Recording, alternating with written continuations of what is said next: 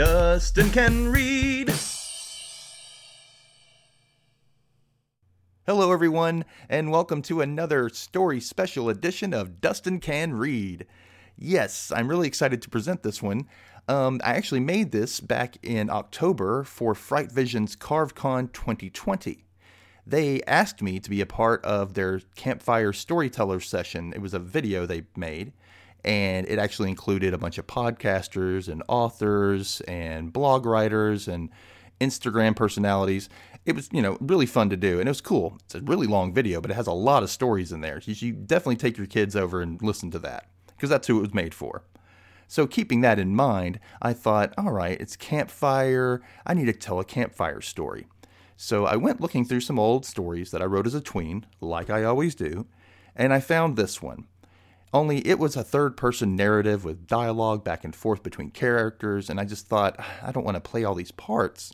So I decided to change up the story and tell it from a different perspective. And I actually changed the ending a little bit as well. So at the end of the story, after you're done listening, come stick around and I'll tell you what actually happened in the original tale. So for now, though, I'm going to re-release this so you can, listen to it anytime you want to. Come back to it. It's fine. But I definitely want to encourage you to go find Fright Vision's YouTube channel and check out that video from CarveCon 2020. It was really fun. Actually, all the videos from CarveCon 2020 were great. And, show them to your kids. It's awesome. So without further ado, here is The Noisemaker.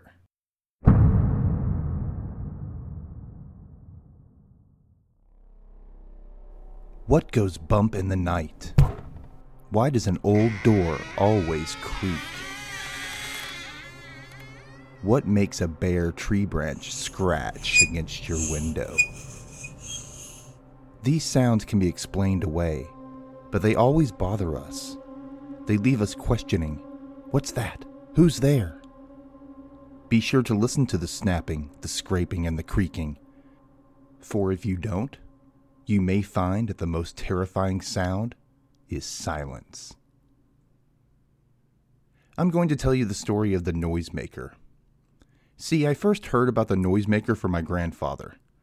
According to Grandpa, the Noisemaker was a tiny creature that stalked the streets of our town, scaring people with spooky sounds. Sounds like a mouse squeaking under your chair, or footsteps following you on a dark street.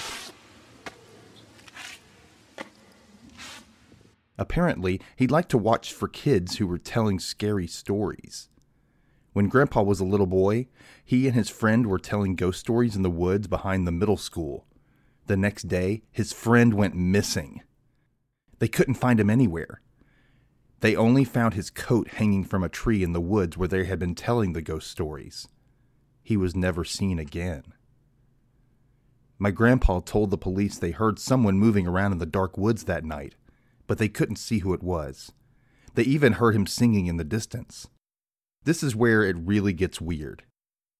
The voice they heard said something like, "Over the hill, behind the tree, up in the air, is where you'll find me."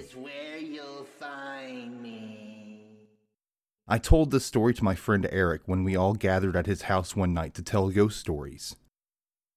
Just as I finished the story, we heard a rustling outside the window. We all jumped. What was that? When we rushed to the window to see what it was, we didn't see anything at first. Then we saw a shadowy figure of a little doll-like man running into the streetlight. He stopped without warning and turned to look at us. The streetlight cast an orangey glow on his face, making him look almost like an evil troll. He had frizzy gray hair and long eyebrows that came to a sharp point at the sides of his eyes. His mouth was wide with many pointed little teeth as he smiled briefly at us.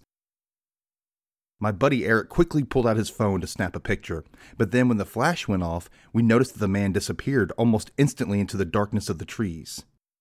When we looked at the picture later, we couldn't see the man at all. However, in his place, we saw a pair of glowing red dots. They almost looked like cat eyes reflected in a flashlight. They all thought I was pranking them. They thought a friend of mine was probably dressed up and listened for me to tell the story of the noisemaker. But that was far from the truth. I didn't plan that. I don't know who that little man was. But I wish I did, especially after what happened to Eric. See, Eric and his twin sister Laura were training for this bicycling marathon. They were really into it and wanted nothing more than to win the race. One day, the twins took a new bike route that took them over Huckleman's Hill, the steepest spot in town. At the bottom of Huckleman's Hill was a fallen tree. The bike path wasn't far, so they stopped to take a break for a sip of water. It had been a while since either of them had been near the woods. After that, the story gets a little strange. According to Laura, Eric wandered over to a large tree. The tree was fully equipped for climbing. There were branches going up the trunk almost like a stepladder. Apparently, it was too enticing to pass up, so Eric grabbed a branch and began to climb. Laura tried to warn him that it could be dangerous, but Eric, the daredevil, never listened to her, but he should have. About halfway up, a tree limb snapped, and Eric went tumbling down. Then, according to Laura, he just disappeared, right into thin air. She looked everywhere for him, but there was no trace of Eric. She ran home to find her parents, and they ended up having to put out an Amber Alert. No one knew where Eric had gone. They put a search party together to find him. Practically the entire town was looking for him.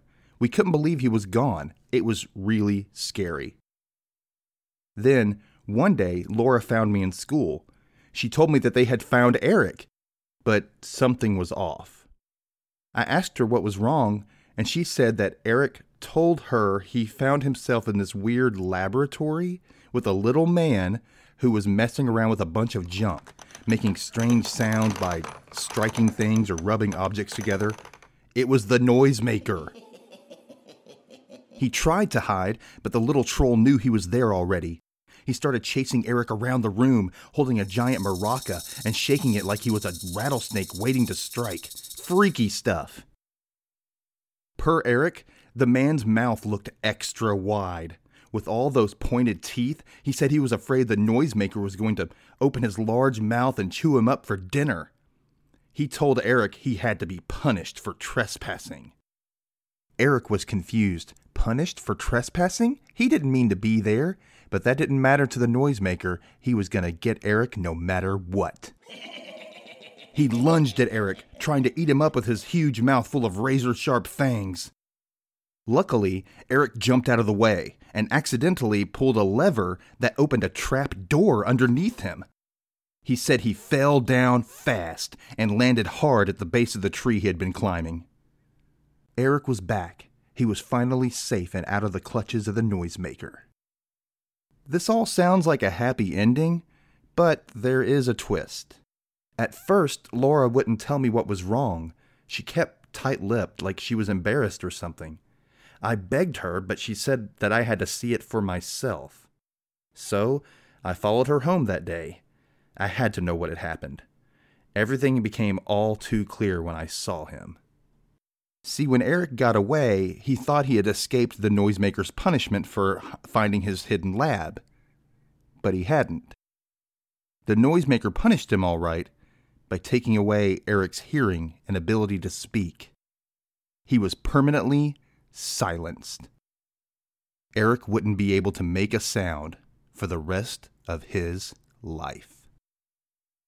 So if you're ever telling ghost stories and you hear a noise just outside, maybe don't go investigate. And remember, never go into the woods alone.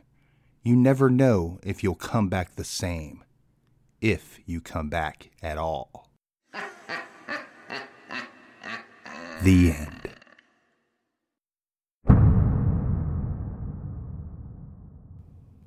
I hope you all enjoyed that story, and I want to tell you a little bit about the original tale called The Spooky Sounds.